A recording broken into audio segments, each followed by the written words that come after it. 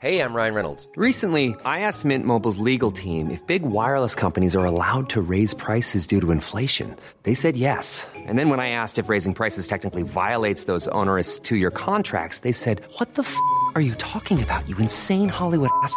So to recap, we're cutting the price of Mint Unlimited from $30 a month to just $15 a month. Give it a try at mintmobile.com/switch. $45 up front for 3 months plus taxes and fees. Promo rate for new customers for limited time. Unlimited more than 40 gigabytes per month. Slows full terms at mintmobile.com.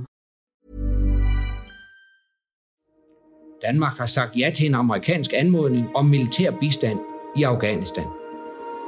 Det betyder, at Danmark sender soldater og fly til Afghanistan her i begyndelsen af det nye år. Det her var tidligere statsminister Anders Fogh Rasmussen. 1. januar 2002 fortalte han danskerne, at vi som nation skulle i krig, og det blev startskuddet til næsten 20 år med danske tropper i Afghanistan. En af de længste NATO-ledede missioner nogensinde.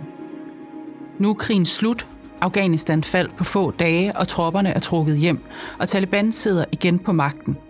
Soldaterne er knap kommet hjem, før Putin opruster mod Ukraine, og retorikken mellem Rusland og NATO tilspidses. Hvorfor er Rusland stadig øverst på listen, når der tales om trusler mod Vesten, og hvad betyder NATO egentlig for det danske militær? I denne serie vil jeg gennem de næste 5 afsnit forsøge at få svar på, hvilke trusler Danmark står overfor, og hvem vi bør alliere os med.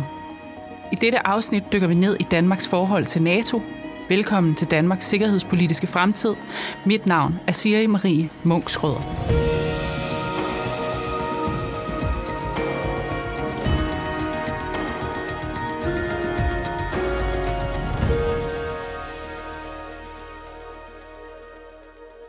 For at blive klogere på, hvordan Danmarks medlemskab af NATO udmunder sig konkret, har jeg inviteret brigadegeneral Henrik Lyne i studiet.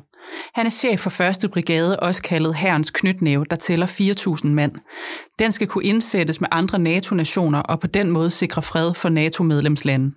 Brigaden er et af de militære bidrag, Danmark løbende stiller med for at leve op til Forsvarsalliancens musketered. Et angreb på et af medlemslandene er et angreb på alle medlemslande.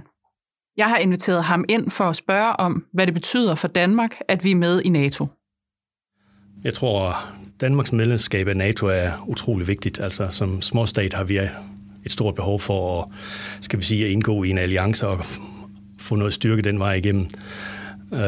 For 1. brigade, der betyder det måske ikke så meget i dagligdagen, men det ligger i vores bevidsthed, fordi langt størstedelen af de højst prioriterede opgaver, vi har, de foregår faktisk i NATO-regi, og det er så ligegyldigt, om det er enheder, vi uddanner til Irak eller til Estland, eller enheder, vi uddanner til at stå på beredskab i NATO-sammenhæng. Så man kan sige, at de højst prioriterede opgaver, 1. brigade løser i dag, det er faktisk primært i rammen af NATO. Så det betyder rigtig meget for os. Hvordan vil du sige, at I i brigaden mærker, at vi er i alliance med NATO, når I er på mission med andre medlemslande?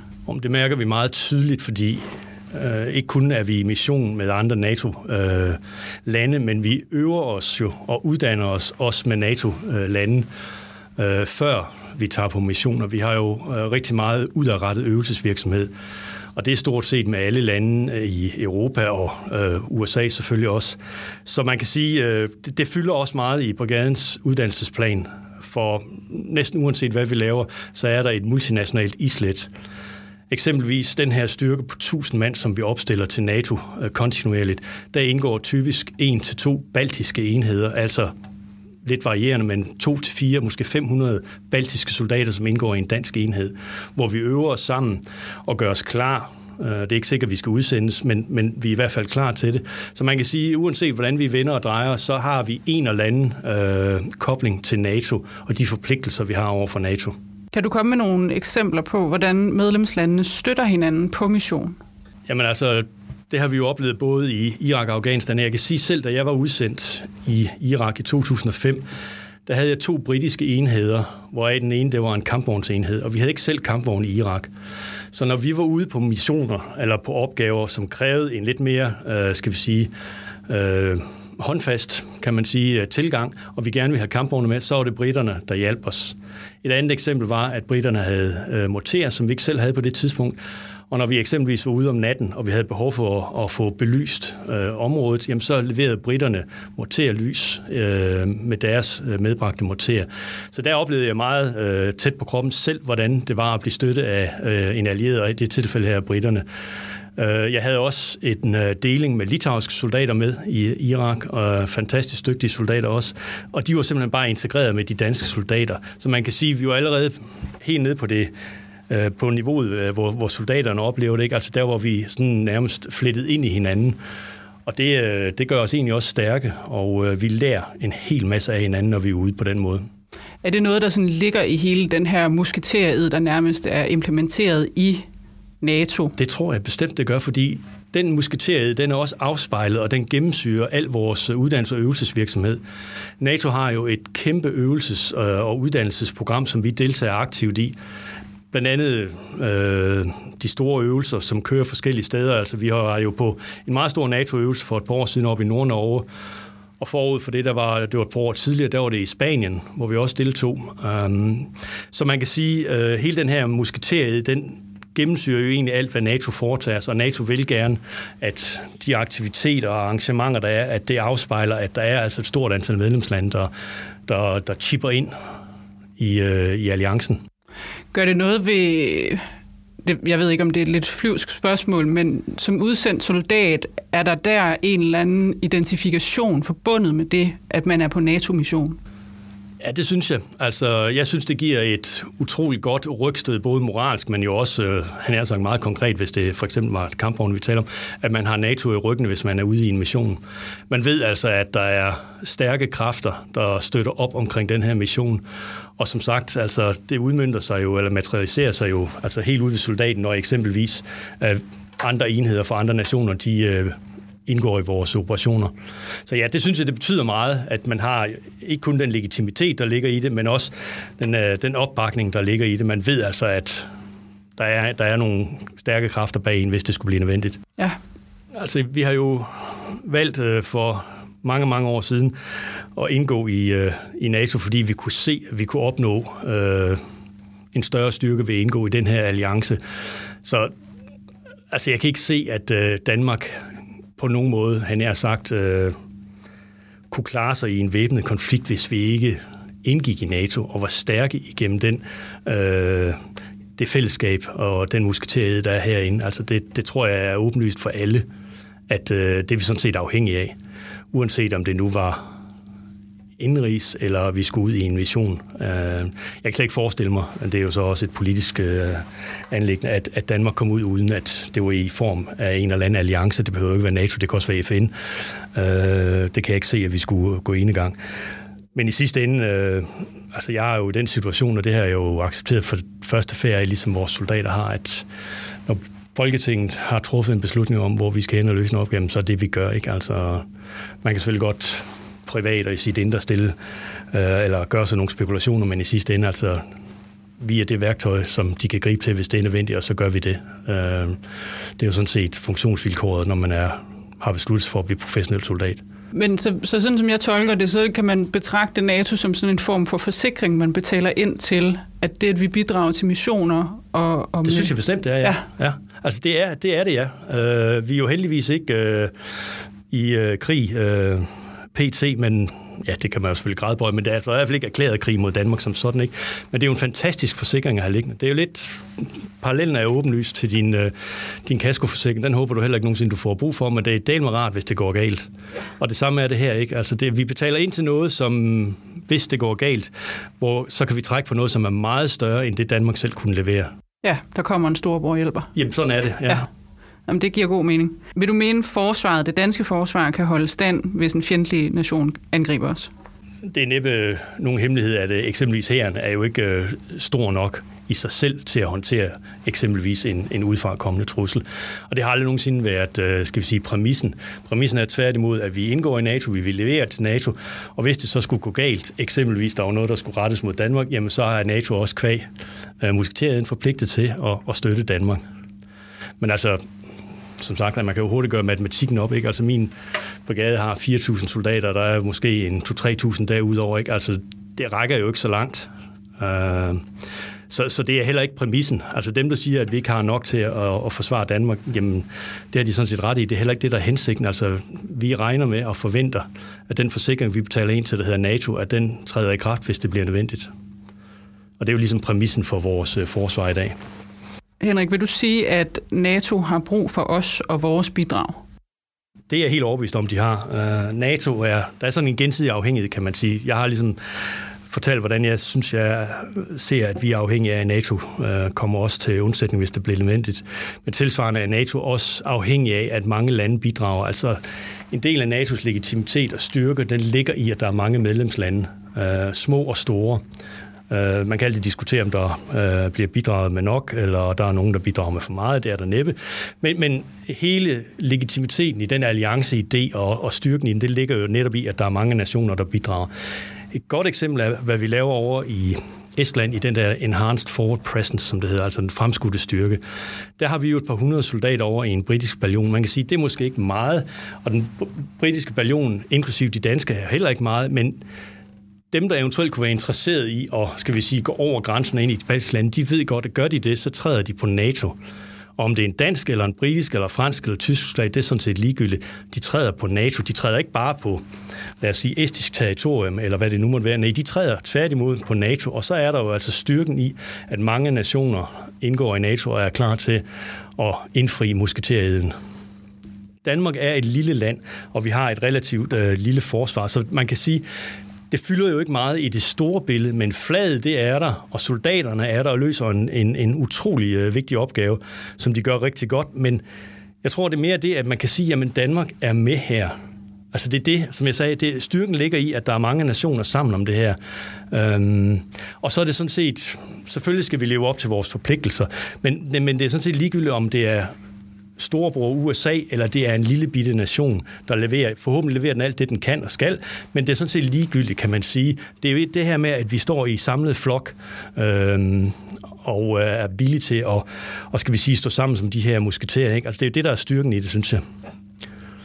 Og jeg synes også, når jeg kigger på, hvad for eksempel 1. Brigade leverer konstant til nationale og internationale operationer, det er meget for os. Altså vores soldater, de løber meget hurtigt, og de løser rigtig mange forskelligartede opgaver.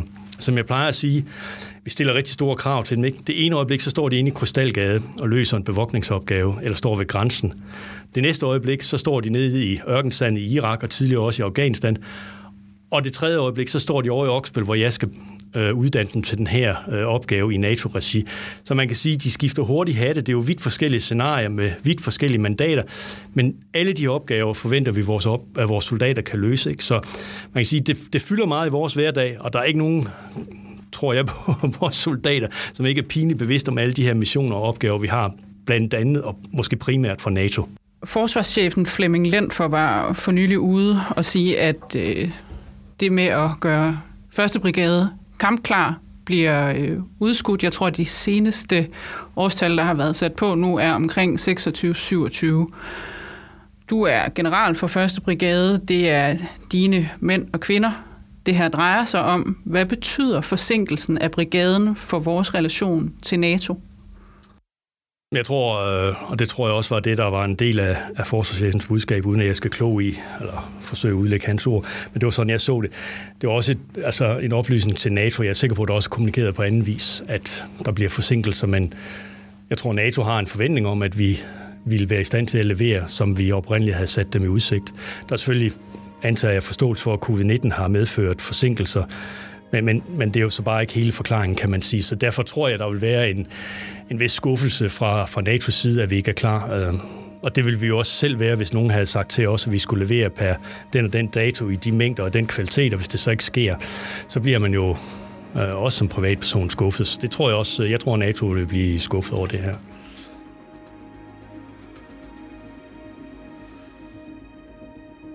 Som Henrik Lyne fortæller, er Danmark også til stede i Baltikum.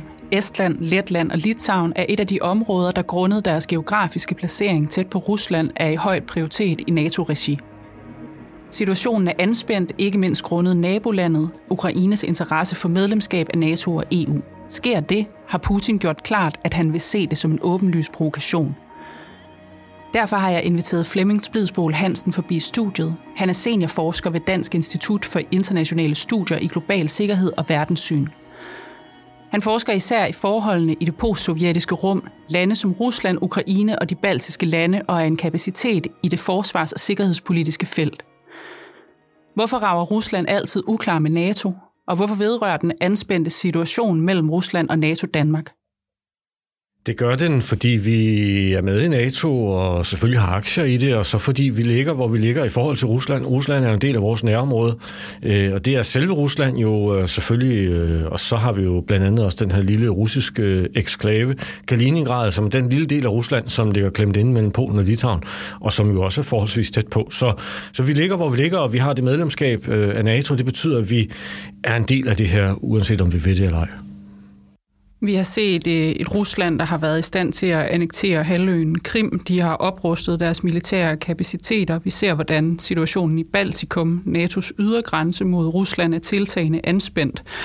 Bunder NATO's tilstedeværelse i Baltikum i en frygt for, at Rusland vil forsøge at gå ind i området, eller er det mere for at føle Rusland på tænderne fra NATO's side? Det er måske lidt begge dele, når det gælder Estland, Letland og Litauen. Altså, der har vi jo set op til beslutningen om, at NATO skulle være mere til stede, at de her lande har udtrykt frygt for Rusland, og de har udtrykt et ønske om at få mere støtte, og de har udtrykt også en utilfredshed med det, de på en måde kaldte sådan en slags andenklasses medlemskab. Hvor de er jo nogle af de nyere medlemsstater, vi ligesom sagde, prøv at høre, de gamle medlemsstater, de har store forgyldt førsteklasses medlemskab, ikke? Og vi andre, vi ligger sådan lidt presset, og vi stoler ikke helt på, om I måske kommer og hjælper os, hvis det bliver til noget alligevel, og så videre. Og der træffer man den beslutning om at komme dem i møde, ved at sige, jamen så har vi en tilstedeværelse derovre, vi markerer, at vi er der, og vi markerer, at vi er villige til at dø for dem også, og det er jo det, man sådan meget konkret har talt om med NATO's tilstedeværelse derovre, ikke? Altså en fremskudt tilstedeværelse, at det var soldater, der skulle dø på første dagen. Og de skulle ligesom markere over for Rusland, at vi er inde i den her kamp som NATO i fællesskab, og en række vestlige lande er også villige til at ofre soldater i den krig. Hvor presset vil du vurdere, at situationen er lige nu mellem NATO og Rusland, hvis vi tager udgangspunkt i Baltikum? Den er presset. Den er jo presset i Baltikum, og det har været opbygget igennem nogen tid. Og det knytter jo også lidt an til 2014, altså Ruslands invasion og annektering af Krim. I russiske akademiske kredse, politiske kredse også, men i hvert fald også i de akademiske kredse, der taler man meget om sådan en ny kold krig, der startede i 2014. Og det man fra russisk side vil sige, det er, prøv at vi tog Krim. Det skete ved en folkeafstemning, og det er fuldt legitimt. Det er jo det, de hævder.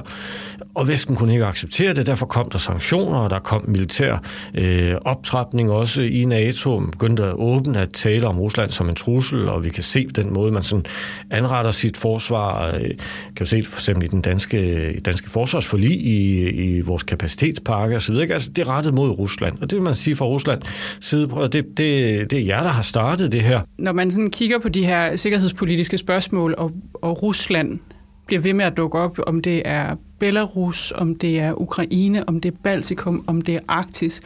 De er ligesom den her sådan alt overskyggende skurk, der bliver ved med at dukke op. Er Rusland en reel trussel i alle de her forskellige situationer, eller er det måske nærmere sådan en taktik for at forvirre Vesten, så vi kigger alle de her forskellige steder, og så lige pludselig så er der en nålestiksmanøvre et sted? Altså det der er jo kendetegnet ved de områder, du nævner, det er jo, at Rusland er en del af områderne også. Altså de grænser jo op til, og nu for eksempel, når vi tager Estland, Letland og Litauen, det er klart, de har grænse til Rusland, og taler om Belarus og Ukraine, så har de jo også grænse, og de er alle sammen tidligere sovjetrepublikker. Og det betyder, at Rusland har et særligt forhold til dem. Der er i det mindste en særlig følelsesmæssig forbundethed, som er svær for os at forstå, men det er der, og den er meget stærk i forhold til Ukraine, der taler vi om flere hundrede år, den er også stærk i forhold til Belarus, den er måske knap så stærk i forhold til Estland, Letland og Litauen, og der er den også blevet væsentligt svækket efter Sovjetunionens sammenbrud. Om de udgør en trussel, det er meget forskelligt. Altså, det afhænger lidt af, hvad det er for ligesom instrumenter, vi kigger på, men selvfølgelig også, hvilke steder det er. Belarus, der står rigtig meget på spil. Russerne er villige til at investere meget i Belarus for at holde fast i det. Fordi alternativet, at der kommer et pro-vestligt styre i Belarus, det vil være en katastrofe for dem. Ukraine er på en måde tabt for Rusland, men de er stadigvæk villige til at investere meget i at forsøge at trække Ukraine tilbage, eller det mindste forhindre, at Ukraine kommer tættere på Vesten. Og det drejer sig også for eksempel om sådan noget som Ukraines medlemskab af NATO, hvor russerne jo gerne vil have, at NATO omgør sin beslutning om, at Ukraine på et tidspunkt kan komme med i NATO, og så i stedet siger, vi kan godt se, det er bedst for alle, at Ukraine aldrig nogensinde kommer med. Så lad os tage det som udgangspunkt, og så forsøge at forbedre forholdet. Baltikum, jamen der er selvfølgelig også et pres. Russerne forstår godt, at de 3 baltiske lande, de er væk. De er med i EU, de er med i NATO, de kommer aldrig tilbage. Og der er ikke så stort et mobiliseringspotentiale for russerne i de 3 lande, som der har været, og som vi måske ofte går og forestiller os. Det kan være et svært spørgsmål at svare på, men hvis man sådan overordnet hvis du skulle prøve at komme med et svar på det, hvad er det, Putin gerne vil, hvis han skulle stilles tilfreds som statsleder og måske stoppe med de her aggressioner mod primært den vestlige verden? Der er nok flere elementer. Der er noget sådan på det følelsesmæssige plan, og jeg ved jo ikke, hvad der foregår i hovedet på Putin, og det er der jo ikke rigtig nogen, der gør. Men vi bilder os jo ind i hvert fald, at han har den her følelsesmæssige forbundethed til tidligere Sovjetunionen. Han har jo talt om Sovjetunionens sammenbrud som den største geopolitiske katastrofe. Jeg er ikke i tvivl om, at han savner den tid, på nogle måder i hvert fald, hvor Sovjetunionen var der, og hvor det hele var indenrigs, og hvor man bare kunne sætte sig i et fly, og så kunne man rejse fra Moskva og så til Ashgabat i Turkmenistan, eller man kunne gøre noget andet. Det er blevet meget sværere, og de er ikke tætte på samme måde mere. Nogle af dem flytter sig også fra Rusland rent sprogligt. De kan ikke russisk mere, eller de skifter deres alfabet eller noget. Altså, det har været en vanskelig skilsmisse, og den skilsmisse er ikke overstået endnu. Og på mange måder er jeg sikker på, at Putin har den her følelsesmæssige forbundethed til det tidligere Sovjetunionen. Han savner det. Han kunne godt tænke sig i princippet at genetablere noget af det, men han er også opmærksom på, at det kommer ikke rigtigt til at ske. Så er der et andet element, som er det politiske i forhold til, hvad er det for politiske ambitioner, han kan lægge frem? Hvad er det, han kan sælge til sine vælgere? Og der er det jo blandt andet også forestillingen om Rusland, som forsvarer et eller andet. Det kan være Rusland, som forsvarer Sovjetunionens eftermæle. Det kan være Rusland, som forsvarer den del, eller de dele af den tidligere sovjetiske befolkning, som for eksempel bor i Georgien, eller i Ukraine, eller i Moldova for den sags skyld. Vi taler også nogle gange om Putins politiske fremtid, og nu har han meget indpakket gjort det klart, at han nok vil stille op i 2024, som vi jo forventede, og så kan han blive genvalgt igen og sidde indtil 2030, og måske endda indtil 2036. Men der tales også om, hvad der ligesom kan være hans politiske svendestykke. Hvad er det, han kan efterlade? Og det kan godt være, at han kunne have en ambition om at efterlade, når han på et tidspunkt skal på pension, og sige, jamen det var mig, der fik genforenet Rusland og Belarus for eksempel. Eller det var mig, der fik trukket Rusland og Belarus og Ukraine sammen i en tæt union. Eller et eller andet, han ligesom kan, med en stor fanfare, så kan han gå ud af døren. Men vi ved det jo sådan set ikke. Vil du vurdere, at Rusland udgør en direkte sikkerhedstrussel for Danmark som nation? Ja, det gør Rusland jo, men på nogle særlige områder, og det er sådan nogle forskellige trin, kan vi sige. Altså noget af det, vi lægger meget mærke til, det er jo de russiske missilafføringer, og Putin taler jo meget gerne om dem. Sådan i det meget direkte, så skal vi meget langt ned, synes jeg. Så er det noget med at forsøge at destabilisere, måske forsøge at blande sig lidt, og det har vi jo holdt meget øje med, men der er jo ikke rigtig sket noget sådan meget konkret i hvert fald, kan man sige. Så der er selvfølgelig noget, altså for eksempel på påvirkningsområdet, der vil være noget i forhold til nogle militære provokationer og andet, som vi er nødt til at forholde os til. Altså, vi kan ikke bare lade det passere. Vi er nødt til som stat at markere, at det her det er uacceptabelt. Og det synes vi i dag, og hvis I gør det igen i morgen, så svarer vi igen på samme måde. Men den direkte trussel, jo først og fremmest sådan en direkte militær trussel, det har jeg vanskeligt ved at se mod Danmark i hvert fald. Så kan vi jo sådan i anden led sige, at der er måske nogle af vores NATO-allierede, som er mere truet. Estland, Letland og Litauen for eksempel. Og det kan betyde, at vi også på en måde kan blive inddraget i det, som vi jo egentlig allerede er, ved vores deltagelse over i Estland. Altså jeg synes, vi skal holde øje med Rusland, fordi nogle af de aktiviteter, som foregår, de berører os jo på en måde. På samme måde som man også ville være nervøs, hvis naboen stod og truede hen over hækken. Det er ikke sikkert, at man bare kan gå ind og sove bagefter. Og det er lidt det samme med Rusland, at vi skal være opmærksom på, at de står og truer hen over hækken, og vi skal finde ud af, hvordan håndterer vi det bedst muligt. Men det betyder ikke nødvendigvis, at de kommer løbende hen over hækken og forsøger at gøre noget. Så det foregår meget sådan på det symbolske plan, men symbolik betyder selvfølgelig også noget. Jeg har været til nogle forskellige forsvarskonferencer her i det sene efterår, hvor Rusland helt klart er øverst på dagsordenen, når man taler om trusler mod den vestlige verden og Danmark og de alliancer, vi indgår i. Tales Rusland også lidt op som en trussel i øjeblikket, fordi man måske fra NATO's side ønsker at for eksempel opfordre Danmark til at hæve sit bidrag til NATO-alliancen? Ja, det gør Rusland måske. Jeg synes, det er svært for mig at sige, men jeg kan jo i hvert fald iagttage, at Rusland bliver brugt nogle gange. Og det er jo svært, for russerne gør jo også selv nogle ting, som er meget åbenlyst. Nu taler vi om det her med symbolik, betyder noget, og det ved de jo også godt. Så hvis de engang imellem rykker nye missiler ind i Kaliningrad, for eksempel, som jo berører os, så sidder vi og bruger tid på bagefter, det er typisk Iskander-missiler, sidder vi og bruger tid på bagefter og tænker over, er der atombestykning på, eller er det konventionelle sprænghoveder, de bruger? Altså, vi er jo nødt til ligesom at forholde os til det. Hvad er truslen nu? Og de ved det jo godt. Det er jo en knap, de hurtigt kan trykke på, og de gør det jo helt åbent. Det er jo ikke sådan, at missilerne bliver bragt ind om natten, og man forsøger at holde dem skjult. Nej, tværtimod. Man tænder jo fra projektørerne, så vi er sikre på, at vi kan se det ude fra rummet, fordi nu skal vi alle sammen se, at de er kommet, og så skal vi sidde og tænke over, hvad er det nu, de er sure over? Hvad kan vi måske gøre for at afhjælpe situationen? Så de gør jo selv noget, som er meget symbolsk. Og Putin er jo opmærksom på det. På den måde er han jo, og hans rådgiver, sådan, de er jo meget dygtige, men noget af det jo også sådan en lille smule primitivt, skulle jeg næsten sige. Ikke? Når det er sagt, så kan vi jo også godt se, at der er politikere, for eksempel, som bruger det. Da vi besluttede, hvad havde den her samtale med esterne og letterne og litauerne og jo også til dels polakkerne, om de havde et andet klasses medlemskab, om de måske var efterladt lidt til sig selv. Der er det da muligt, at de gav den lidt ekstra gas for at få noget støtte. Og sige, at russerne står lige på den anden side af grænsen, og de kan rulle ind når som helst, og I er nødt til at komme og hjælpe os, og I skal i øvrigt også gøre sådan og sådan.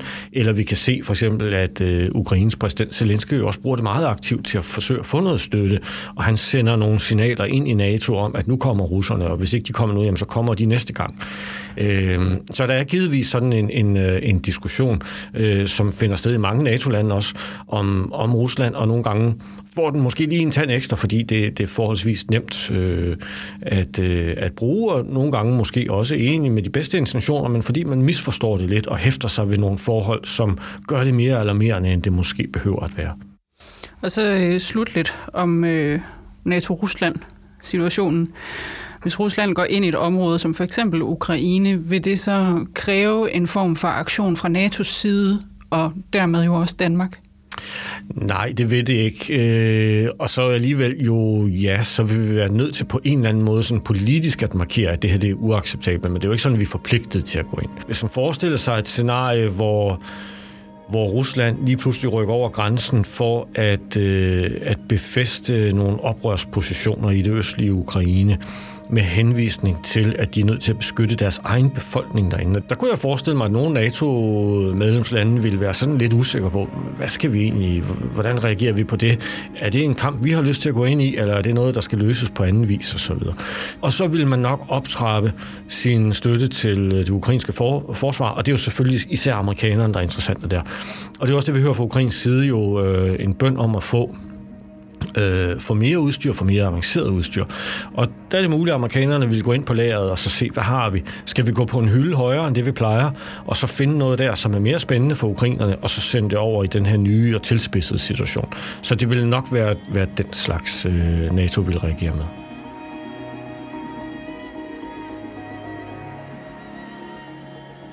Tak fordi du lyttede til første afsnit af Danmarks sikkerhedspolitiske fremtid.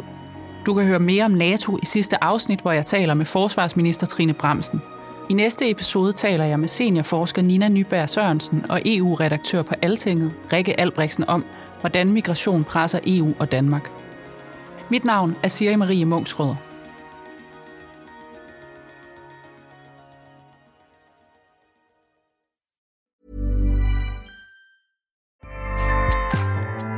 Acast powers the world's best podcasts. Here's a show that we recommend. The Real Housewives is a guilty pleasure for most, but if you're looking to not feel guilty about that pleasure, tune in to Everything Iconic with me, Danny Pellegrino, where I break down all the messy moments and behind-the-scenes antics of Bravo's popular franchise. And on Everything Iconic, I also interview celebrity guests like Kelly Ripa, Keke Palmer, Drew Barrymore, Cameron Diaz, and more about their guilty pleasures, their past work, and so much more. So if you're pop culture obsessed and find yourself watching way too much reality TV like me, tune in to Everything Iconic with Danny Pellegrino, wherever you listen to podcasts. Acast helps creators launch, grow, and monetize their podcasts everywhere. Acast.com.